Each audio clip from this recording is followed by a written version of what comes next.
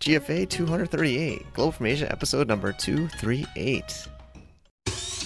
Welcome to the Global from Asia podcast, where the daunting process of running an international business is broken down into straight-up, actionable advice. And now, your host, Michael Michelini. How you doing, Mike? I'm doing good. How's your soccer mom voice doing today, Louisa? Sounds better. It is better, a little bit better, but I think it's still, there's still a little bit of a man voice going on, but it's better. It's better, I think. Yeah, what about you? Yeah. You sound stressed. Yeah, and events are always, intense. So we got a lot of stuff going on, and bouncing literally off the borders. Just got back from Bangkok, and I'm in Hong Kong. I'm going to Shenzhen today, so it's just one of those like truly cross-border lives. And I know, Louisa, you like traveling, so maybe this will be you soon, bouncing between all these countries. I do. I can't wait to get back to traveling. Awesome. Yeah. So you're on your way to Cross-Border Matchmaker as we record today, and things are looking exciting. Always that last-minute energy and excitement. Yeah, I know. It is, it's also stress. I think anybody that does events knows the stress. I mean, plus it's amazing. We have people from, throughout China coming and around the world, and it's going to be an amazing time. And and it's great to meet people in the community, meet the listeners, and meet people, make some business deals. And we also have partners, helping get involved with what we're doing. Yep. Yeah, it's Forest Shipping. So they're supporting us again this time. They actually sponsored Cross Border Summit 2018 as well. So they are an Amazon FBA fulfillment, logistics, and prep company based in Shenzhen, China. Exactly. Yeah, Forrest, and the owner's name is Forrest Zhang. She's amazing. We've done video interviews with her, and yeah, they'll be there, and it'll be amazing. And anybody interested in FBA prep or logistics in China, definitely should check them out. Yeah. Definitely check them out if you haven't already, because we will link to more in the show notes. Alrighty, so let's talk about this week's show. What do we have coming up, Mike? Yeah, sure. This one's just little old me, just me on the mic. I took a mic. This is at like a round table in Chiang Mai, Thailand. I've been there for a couple months, so we hosted a small round table, and I shared about strategies about Hong Kong and China company setup, hiring staff, growing your business. So I had to clip on microphone, and I just thought I would share this with everybody listening. Wow. So is this something we normally only make available for GFA VIP members? Yeah, you caught me there, Luis.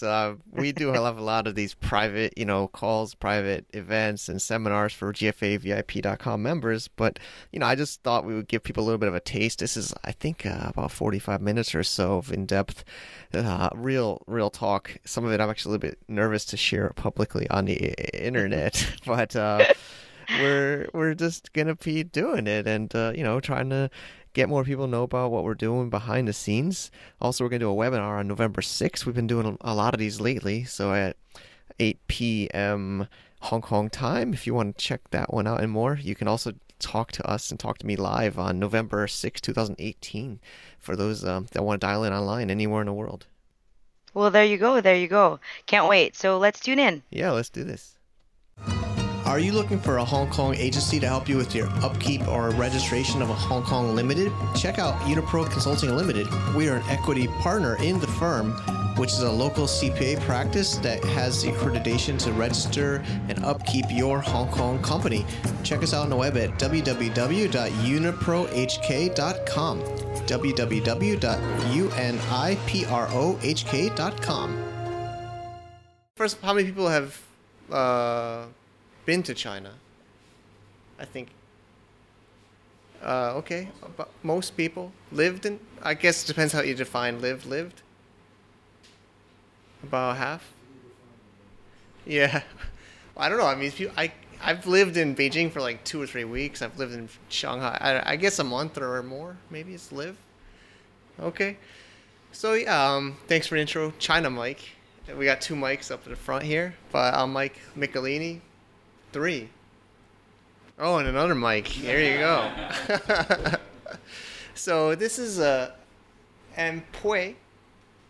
She's actually It's her first day working with me. So she starts Monday officially. So I just moved here a couple months ago. I lived in China for about 10 years. And Mike invited me today to share. I support this group. And, I think there's more and more people, China people in Chiang Mai. I think more and more people are coming here. So this is a picture of me. I guess I lost some weight, but that's in 2014. And that's my wife, Wendy. So I felt more confident to call it China Business Workshop with a Chinese person in the picture. So I guess I made most of the content, but I use her face. So usually I have the white face. Now I call it the China face. So I have the China face to help me. There's, of course, so much I could talk about. It was hard to decide what to talk about, but we're going to talk about kind of actually the operations of a Chinese entity, structuring a company, the pros and the cons of having a mainland Chinese company, how to do it remotely from Hong Kong or maybe in Thailand, and then also talk about Hong Kong SAR, Special Administrative Region, why you might consider that. My stories, I always, Peter's writing a book. He's a great resource, too. You should talk to him today. He's 31 years in China. Andrew Herbert, he's 12 years and a lot of experience. There's great people in this room, too. But I always try to incorporate my story with it, so it's not just me talking about the technical parts. I try to add, I sometimes get in trouble with it's not totally politically correct, so I might even cut some out of the recording. But I like to just keep it real, so I hope you appreciate that. I don't mind questions while I talk, so you can interrupt me. I don't get too offended. And so we'll talk about basically China, mainland China, and Hong Kong companies, and maybe the relationship of the two, and if you need one or both or none. So a little intro of me, Michael Michelini. So my Chinese name is Mai Lini. My friend gave that to me when I first came to China in 2007. It's basically like a translation of my last name, Michelini. And in China, I always like to put an arrow, so I'm up at the top right of the United States. The U.S. is a very different place. I think people know, like southern and western. So I'm like a New Yorker, technically Connecticut. I was talking to somebody yesterday from Connecticut. He says, I never say I'm from Connecticut. I always say I'm from New York. But technically I'm from Connecticut. College in Jersey, and I worked in Manhattan, Wall Street, almost 5 years, where I started selling on eBay. While I was working there, almost immediately started selling on eBay in 2004, 2003. Power seller. I was on Amazon in 2006, 2007. And then came to China in 2007 mostly for sourcing, because I was really frustrated talking on Alibaba and Skype at like 10 p.m. on my 5th floor walk up on Lower East Side, Manhattan. Trying to say, blue is blue. This is not blue. Like, you sent me 1,000 orange to my warehouse in upstate New York. No, I sent you blue. I'm like, they sent me a picture of orange, not blue. Like, it's blue. Anyway, it was just so frustrating trying to communicate to them at 10 o'clock at night on a Wednesday on Skype. So basically, I came down to China, had no idea what I was doing. Thought I would be there for 6 months, turned out to be 10, and now I'm in Thailand with a wife and 2 kids. So life goes in many different directions. And I love, like Mike said, I love community, I love networking, I love events. I was one of the first people to do Startup Weekend, bring Startup Weekend to China. Of course, Global from Asia is my main focus and passion now as a podcaster and doing different events. We can talk about that. There's lots of stuff to talk about. I guess we'll do this at the end. But I just kind of want to understand. I know some of you here, but I don't want to either go too experienced, and I don't want to go too basic. So I know like Ralph probably knows some of this stuff. I know Andrew does, Peter does, Mike does. But what's maybe some goals? Do people want to? Are people trying to set up a company there? Trying to buy? How many people are buying from China? Buying. Okay. Anybody want to sell to China? In the short term? Okay. I don't think China's going to take to the marijuana pipe for you. That was weird. Okay. So, well, to be honest, you probably don't need a Chinese company if you're going to be buying from China, unless you're actually going to have a sourcing office. I know people know China Mike and Rico. They have their source Find Asia.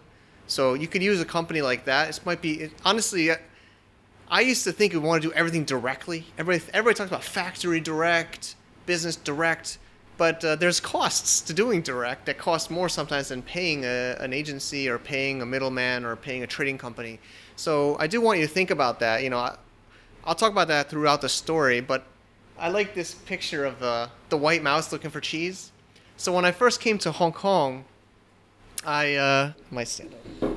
When I first came to, I landed in Hong Kong first, and I had college friends that helped me out a lot. They were from Hong Kong, and they met me at the airport. I was totally had no idea what I was doing, and they said, "You're going to Shenzhen? Are you serious? Like, we don't go to Shenzhen."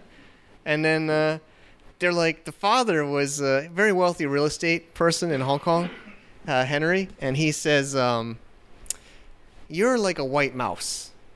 He says, "You're looking for the cheese in China. You're going to the labyrinth, the maze of China." He says it in his Hong Kong style. Of course, I can't replicate how he said it, but basically he's like, you know what, you eat the poison and you die. And then the Chinese doesn't care because there's more white mice behind you to come into the maze to looking for the cheese. So there's a lot of truth to that. So the last question is, if you're really going to do a Chinese company, are you willing to make it really independently run? So I've done joint ventures in China with a Finnish company where it was a really crazy story. I was working with a Dutch guy in China on a tech company, and then we merged with a Finnish company, and we were 49% owners of a Finnish company that opened a subsidiary in China. And he wanted us to basically listen to everything he said or they said and do what they said from Finland to China. And it just doesn't work. So if you really want to have a Chinese company, you kind of let it, there's this story, TIC, you probably know TIC. This is China. So another thing is a lot of people want to change China. A lot of people think like, oh, why are Chinese so inefficient? Why don't they do better management, or I can do better? I felt like that at first, but there's some reasons why they do what they do, and you just kind of, I think, have to adapt or die or eat the poison. So establishing and operating a Chinese business, we mentioned this in the table of contents, but basically this is my actual license. I probably should delete some of this stuff. It's a little bit blurry anyway, but this is my name. Actually, my middle name is Angelo, Michelangelo. I'm not a Ninja Turtle, but I'm the legal representative. So I wanted to be the legal rep of my Chinese company because I thought it'd be better. I didn't want to have somebody that's Chinese to be the legal rep, but actually that means I'm liable for everything that happens in the company. So if some idiot in the company does something dumb, I'm the person that probably will go to jail first. I think. I don't even really know. All I know is I get in trouble if something bad happens in the company. There's not like limited liability. I guess even in America or in Hong Kong, if you're a director and you do negligence, you can go to jail for even if, but I think in China, you're like, this is like a liability. You don't really want your name as a legal rep of a company, but I still operate this company. I'm thinking about closing it, to be honest.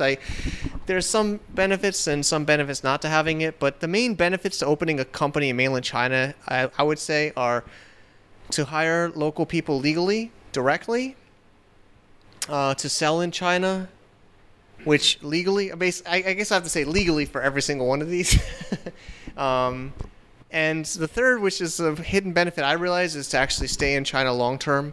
I know in Thailand I'm studying the same thing about long-term visas, and it's the same idea. If you open a company in Thailand or you open a company in any country, and then you do maybe investment visa, and then so you can sponsor yourself, hire yourself, and live in China long term. At least the long term means every year renew your visa. So every year, I might not do it this year. I've been doing it since 2009, but I might not this year because you have to stay a month in China to wait for it. So I don't know. I live in Thailand now. My family's here. Do I really feel like living in China for a month, wait for that's actually in Christmas. Every Christmas I gotta stay in China. So I might let it drop this time.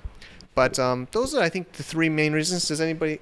I know there's some other experts here. Is there anything else? Any other reasons? I think hiring people, selling there, and staying there. I think there's the main reasons to do it. So, and then there's ways to structure your company. So this is the famous CHOP. Do people know what CHOPs are? So CHOPs they're also kind of in Hong Kong companies, but not as much as in mainland China. I still had to do a CHOP. I'm doing an event in China. I had to invite somebody. I really hope I don't get in trouble. Because I used a digital version of my CHOP. They're so strict about these stupid CHOPs. It's like a signature, but I don't have it on me in Thailand. It's in China. So you get this CHOP, and it's like the magic signature of your company. And if you stamp this, it means it's you.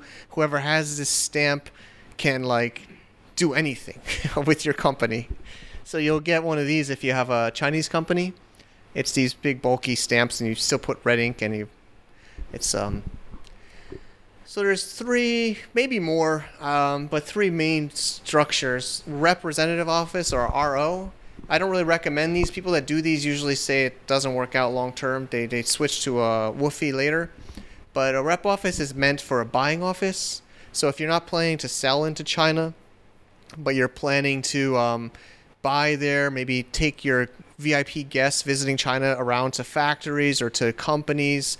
So you might have a rep office to do that. But the thing that sucks about this, I haven't looked at this in a few years, to be honest, but it's been about this like the last 10 years I've been doing it. But basically you pay tax on your cost.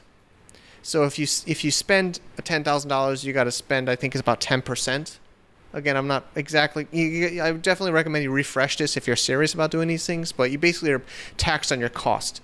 And the other negative is you have to, you can't hire people directly. You have to hire people through a government agency, and the government agency pays your staff. So they work in your office and they're your staff, but technically they're under contract by a Chinese government agency, and then you pay each worker through a government agency, and you got to pay a fee on top of that for each worker. So those are my two main negatives, and also there's also a lot of restrictions of what you can do with it. So you can't sell in China, and you can't do a lot of other things. It's a little bit restricted. So most people I know that have a rep office, it's cheaper and faster, but a lot of them convert to what is the next one, which is a WFOE, which is what I have and I started with. It's a wholly foreign-owned entity, so it basically means 100% not Chinese-owned. That could be you as an individual, that could be you as a Hong Kong company, that could be you as a Thailand company, and not mainland Chinese person or mainland Chinese company. And for this structure, I don't want to say the best, it's the most expensive and it's most complicated. But it's probably the most legitimate, legal, best way to do it as a non-Chinese partner structure. So they've been making it easier, and it depends on what city you're in and stuff. And Shenzhen has, like we were talking about Peter earlier, but they kind of always test in Shenzhen or certain markets, different things. So they have these things without. There used to be a minimum capital requirement that you had to make into the company, and when I did it was 100,000 RMB, which is about 15,000 US dollars. It's not a cost; it's an investment into the company. And to get really technical, you only have to do 50% at the beginning and 50% after a few years. But I think they dropped that now for most of the company. Because actually what happened is a lot of people don't have a company in China. So the Chinese government realizes nobody's actually doing the company. They're just doing everything by cash illegally or through a Hong Kong company. So they actually started saying, hey, we want people to open up companies because we get tax money if you open a company. So they started dropping a lot of the capital investment requirements a few years ago, especially digital nomads or e-commerce businesses. They call it like e-businesses. They realized a lot of these people were running massive Amazon companies, not just foreigners, but Chinese were running massive AliExpress businesses, Alibaba businesses, running Amazon businesses outside of their apartment, just like us. In Thailand, there's a lot of people in Shenzhen doing the same thing out of a home office with staff. So they started making it easier, not just for foreigners, but Chinese to do this because they want, of course, the tax revenue from it long term. So WFOE, what I meant for the Chinese also, they're just trying to make more ways to make sure people open a company. Of course, the Chinese person wouldn't open a WFOE. But, and then the third is a joint venture, which probably a lot of you know is a JV. So that means you have to have I believe it's a 50% shareholder or a significant shareholder that's a mainland Chinese person. And it almost operates as a local Chinese company. So this is actually, I'm married now. I have a wife. I mean, so far so good. But,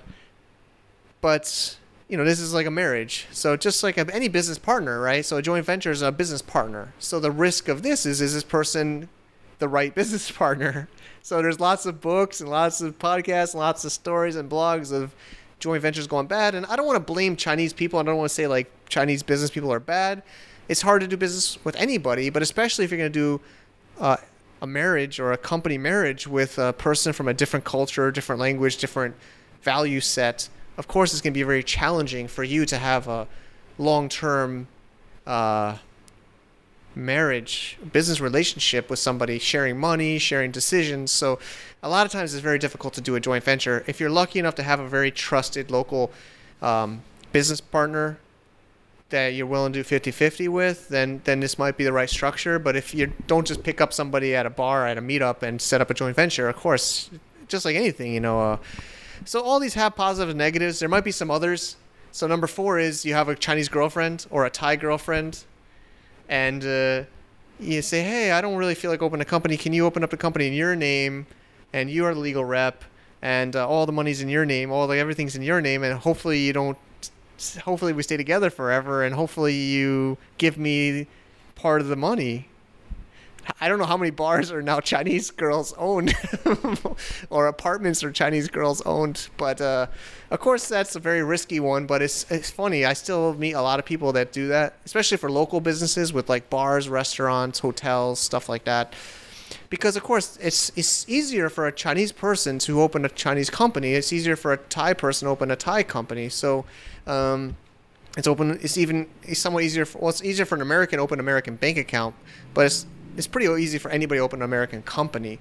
But those are the main ways. Of course, there's other ones that are very complex where some other issues with a WFOE is you can't do, there's some restricted industries, especially internet. So you can't do like real Chinese internet as a foreigner, like a social network, news, media. I was a contributor for Forbes China. I did a Forbes China podcast. The whole website went offline for about a year, Forbes.cn. You can see on a Wayback Machine, they got shut down. Like, foreign media just all got shut down in China in like 2015, 16 or something like that.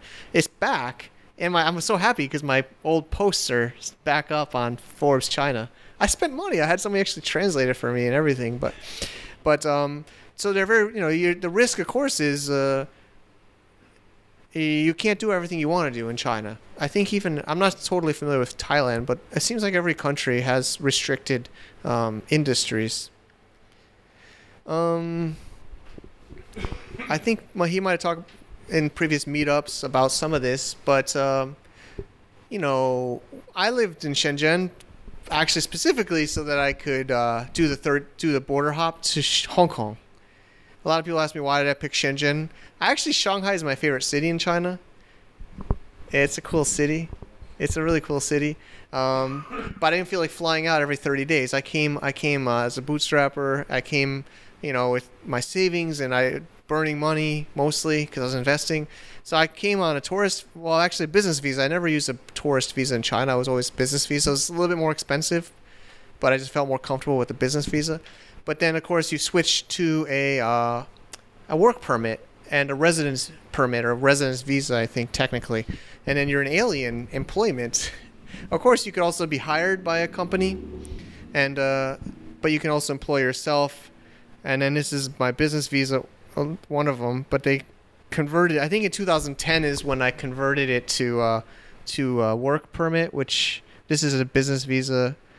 And then I was hiring people. So just like,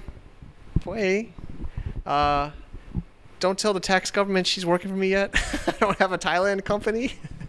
But it's not so clear. But that's Melissa. So Melissa, I met at the Global Sources show in 2007 at a booth. She was a translator. And we talked on MSN Messenger. That's not around anymore, but we were talking on MSN after, and she was looking for a job, and I was really nervous to hire her, but she worked for me before I even went to China. We were working kind of when I went back to the U.S. She was working with me, and I think the story is you're allowed to hire at least one person as an admin or somebody to help you locally. I think the government even allows that. So you shouldn't be totally paranoid about having somebody locally working for you if you have the intent to open up a company long term. I think if the government was to come there, I would be okay. I would just explain to them. This is the crazy stuff. I don't think I have it in the slides, but the crazy stuff is, I was in China. I didn't know what I was doing. I was talking to people in bars, going to meetups there was actually meetups like this, but I wish there was a meetup like this. But, going to meetups, and they're like, you're hiring somebody in China, you're a foreigner, you're like, they're going to raid your apartment and handcuff you, deport you, arrest everybody. And then I was talking, that would be a foreigner saying it to me, right? Like a guy working in a trading company and like a big company. Paul was his name, and he's scaring me so much. I was like, I don't want to go to jail. I don't want to get deported. And then I was talking to my Chinese friends in the hall down the hall that I met, and he's like, don't file a company. Just pay them cash. Don't tell anybody. It doesn't matter. Like, you're stupid. You're filing a company. You're wasting your money. Or the other guy,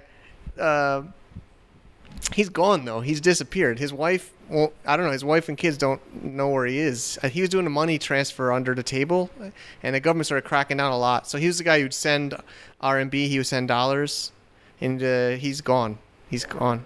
Chinese, his wife's just like, Hawk is not here anymore. I'm like, where is he? He's like, Hawk is not here anymore. I'm like, what does that mean?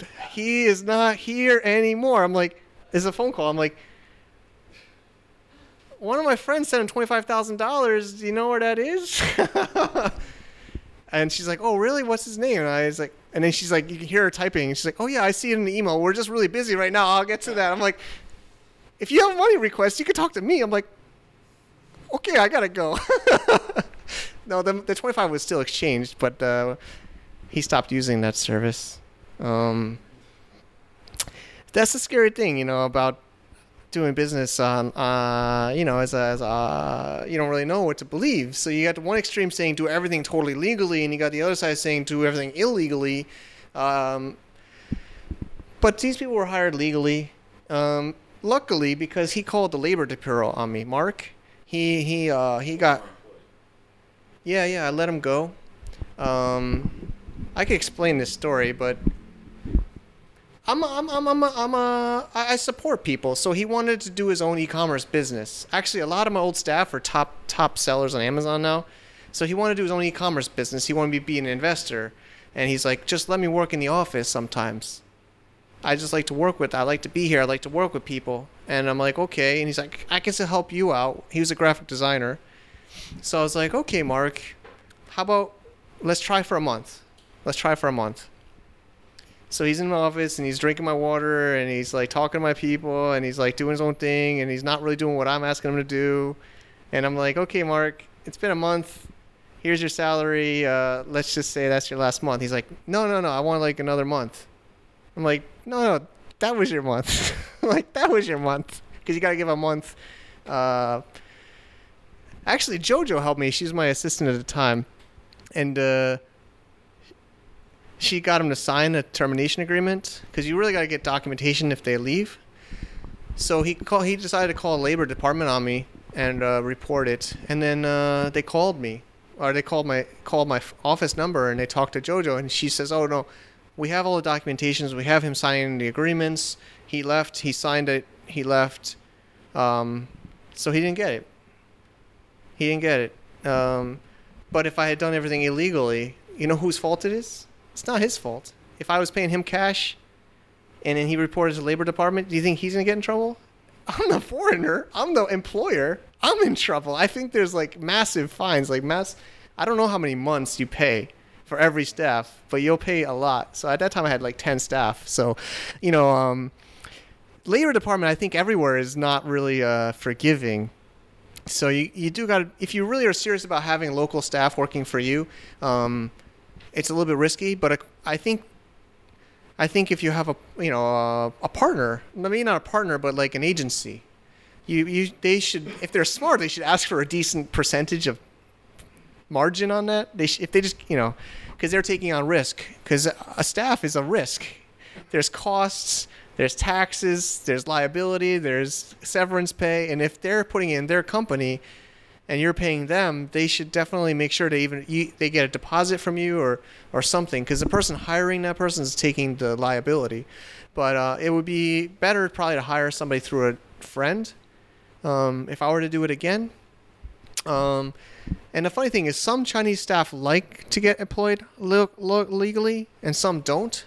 And I could really get into the details of why, but basically some are not from that city, and they're immigrants, and they don't get the benefits of that city's health benefits and insurance benefits and tax benefits. It's almost like they told me it's basically just throwing money out the door, because they're not going to get that money back. It's how they explain it to me. So, but if they're a local person from that city, like I was in Shenzhen, they would get a lot of more benefits, and they would get more. They actually felt more confident they were going to get the retirement savings or whatever the programs were. So I remember some people wanted it and some people didn't want it.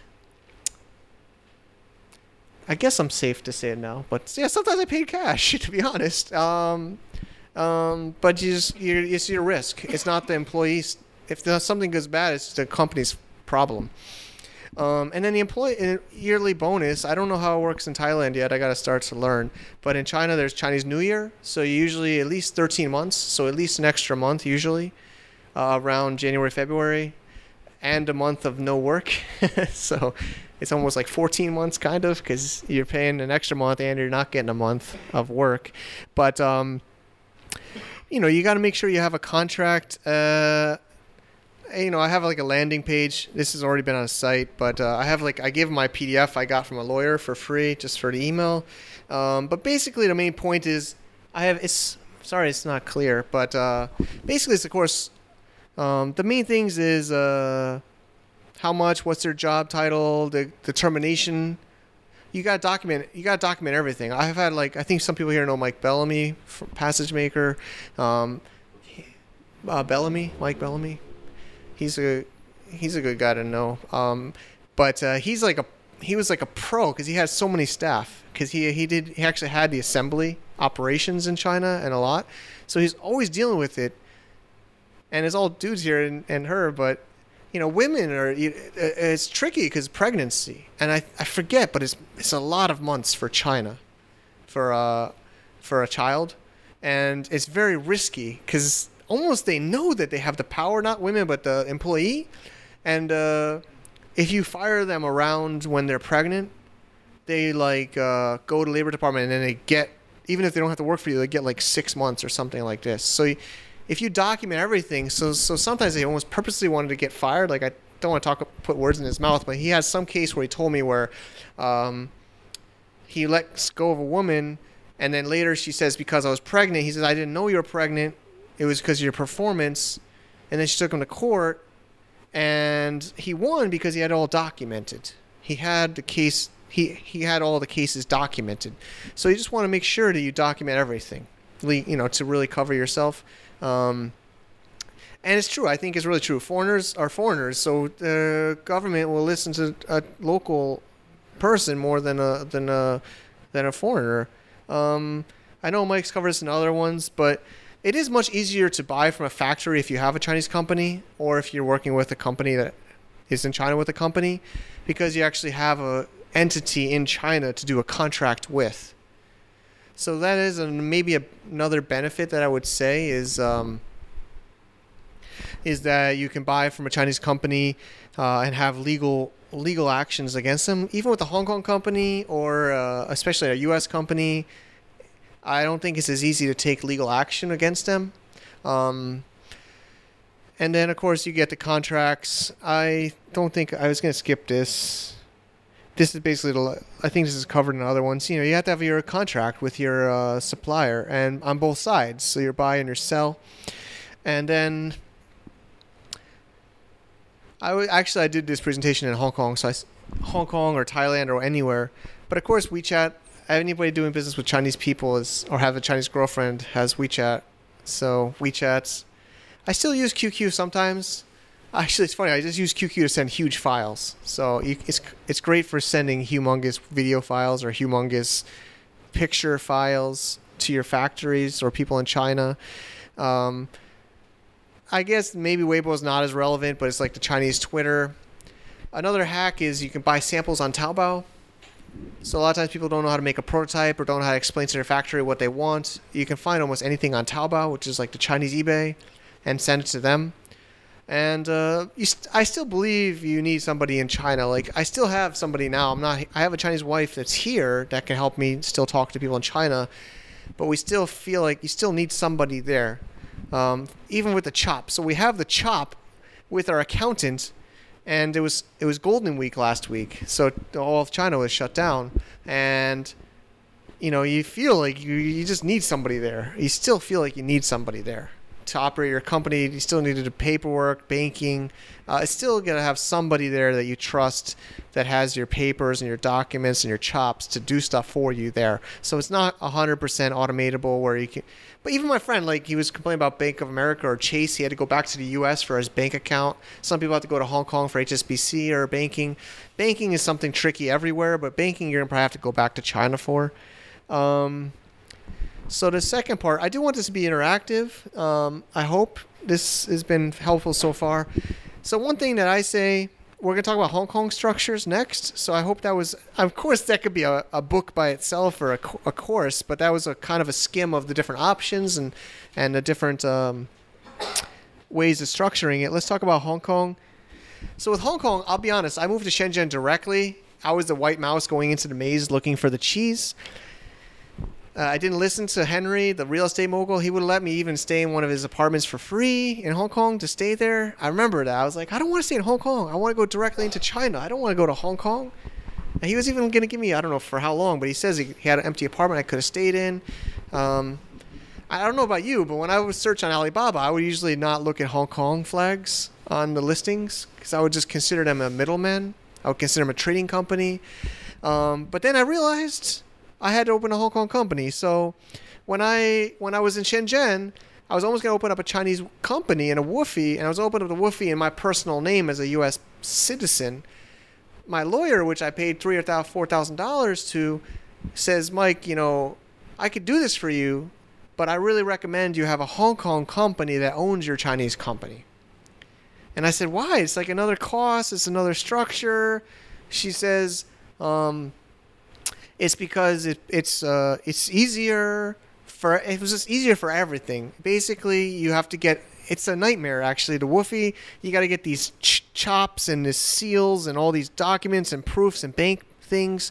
So you just go to Hong Kong banks, you go to Hong Kong accountants, they know how to do this. If you're a U.S. citizen doing this or a U.S. company doing this or a Thailand company doing this, it's much more difficult. So if you're really serious about opening up a mainland China company legally and owning it and selling it, of course, there's always under the table. You can have your girlfriend do it. You can have your friend down the street, for 5 years, have a Chinese company, you trust him. But if you really want to be the serious person to do this, open up a Hong Kong company, and then you're going to have to open up a Chinese company. So I went back to Hong Kong, stayed at my friend's place, Henry. I opened up a Hong Kong company, and then I used that to open up my Shenzhen company. So why Hong Kong? Taxes are still, of course there's a 0% tax. I don't feel like getting into that, but I still try to tell people, even a 16.5% is still decent. I still recommend people, I know there's digital nomads here that don't live anywhere, that don't have addresses, that don't pay taxes anywhere. I think those days are going away more and more. There's more and more data sharing between governments, with the U.S., China, all this stuff. So I think if you're trying to get away from paying taxes anywhere in the world, you're not going to be able to do that much longer. Of course, if you're small and under the radar, but if you really want to get big, you're going to have to pay taxes somewhere. So if you're going to have to pay taxes somewhere, you might as well pay it somewhere low and legally, which is Hong Kong. So 16.5%. I think there's even 8.75%. Actually, I'm a partner in a CPA company in Hong Kong now. But so you get low taxes legally. You also have a lot of Chinese companies that have the Hong Kong companies, so you can pay them fast. Unfortunately, HSBC is not like it used to be, and it's almost impossible to open. But still banking within Hong Kong to Hong Kong is very fast and easy. It's English language system based on the British system, so all your documents will be in English. The court system is pretty legitimate, easy, and I say to connect to China, so they know China business. They have tons of people that speak Mandarin, and I should have done this, damn it. But I could have been I could have got a Hong Kong permanent ID, permanent residence in Hong Kong. I've been in Shenzhen for 10 years. I have a lot of friends even living in Shenzhen doing it. I could probably still try to do it. You're supposed to to get it, you're supposed to kind of live in Hong Kong and pay tax, employ yourself. And so a lot of people even did it when they were living in Thailand. I have a lot of friends like Manuel Bekvar, you might have known him, Port Dojo and stuff. He did it while he was kind of back and forth to Chiang Mai to Hong Kong. They're not going to say how long you got to stay there. They kind of just want that whole live definition.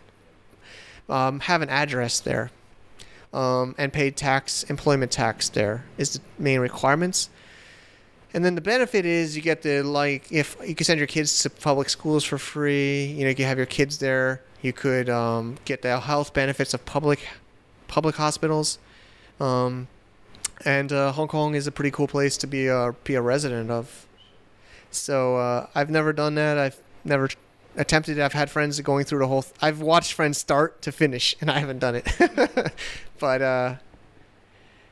the disadvantages is the damn audits. So like I said, I'm a partner in an audit firm, and I have clients always complaining to me about the audits, and they blame me or my company, and it sucks because I can't really. It's the government, and any government's slow and a pain in the butt, but the audit is a pain in the butt.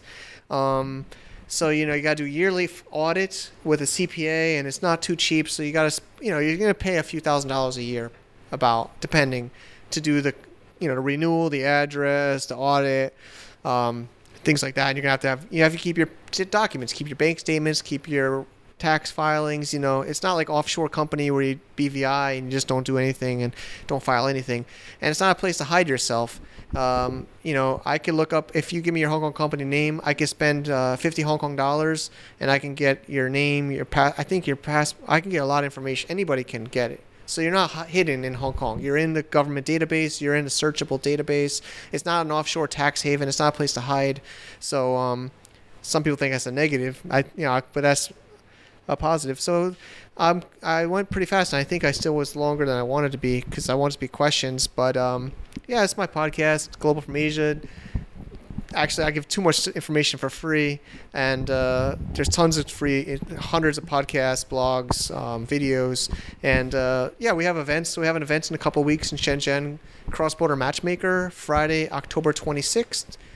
It's like $100 at the entry level ticket. It'll be roundtables and matchmaking, business speed dating for a full day, like 9 to 6, and then after parties and stuff in Shekou District. It's like a rooftop place, so it'd be cool to see a couple of you there if possible. And I think that's it. Love Global from Asia and want to get even more? Then check out our members only area at gfavip.com. Here you'll get insights and access to me as well as other members in our private forum, as well as a ton of other valuable knowledge and information, as well as special connections, monthly calls, insights, discounts on product, services, and events, and more. Plus, it really helps support the show. Check it out at www.gfavip.com.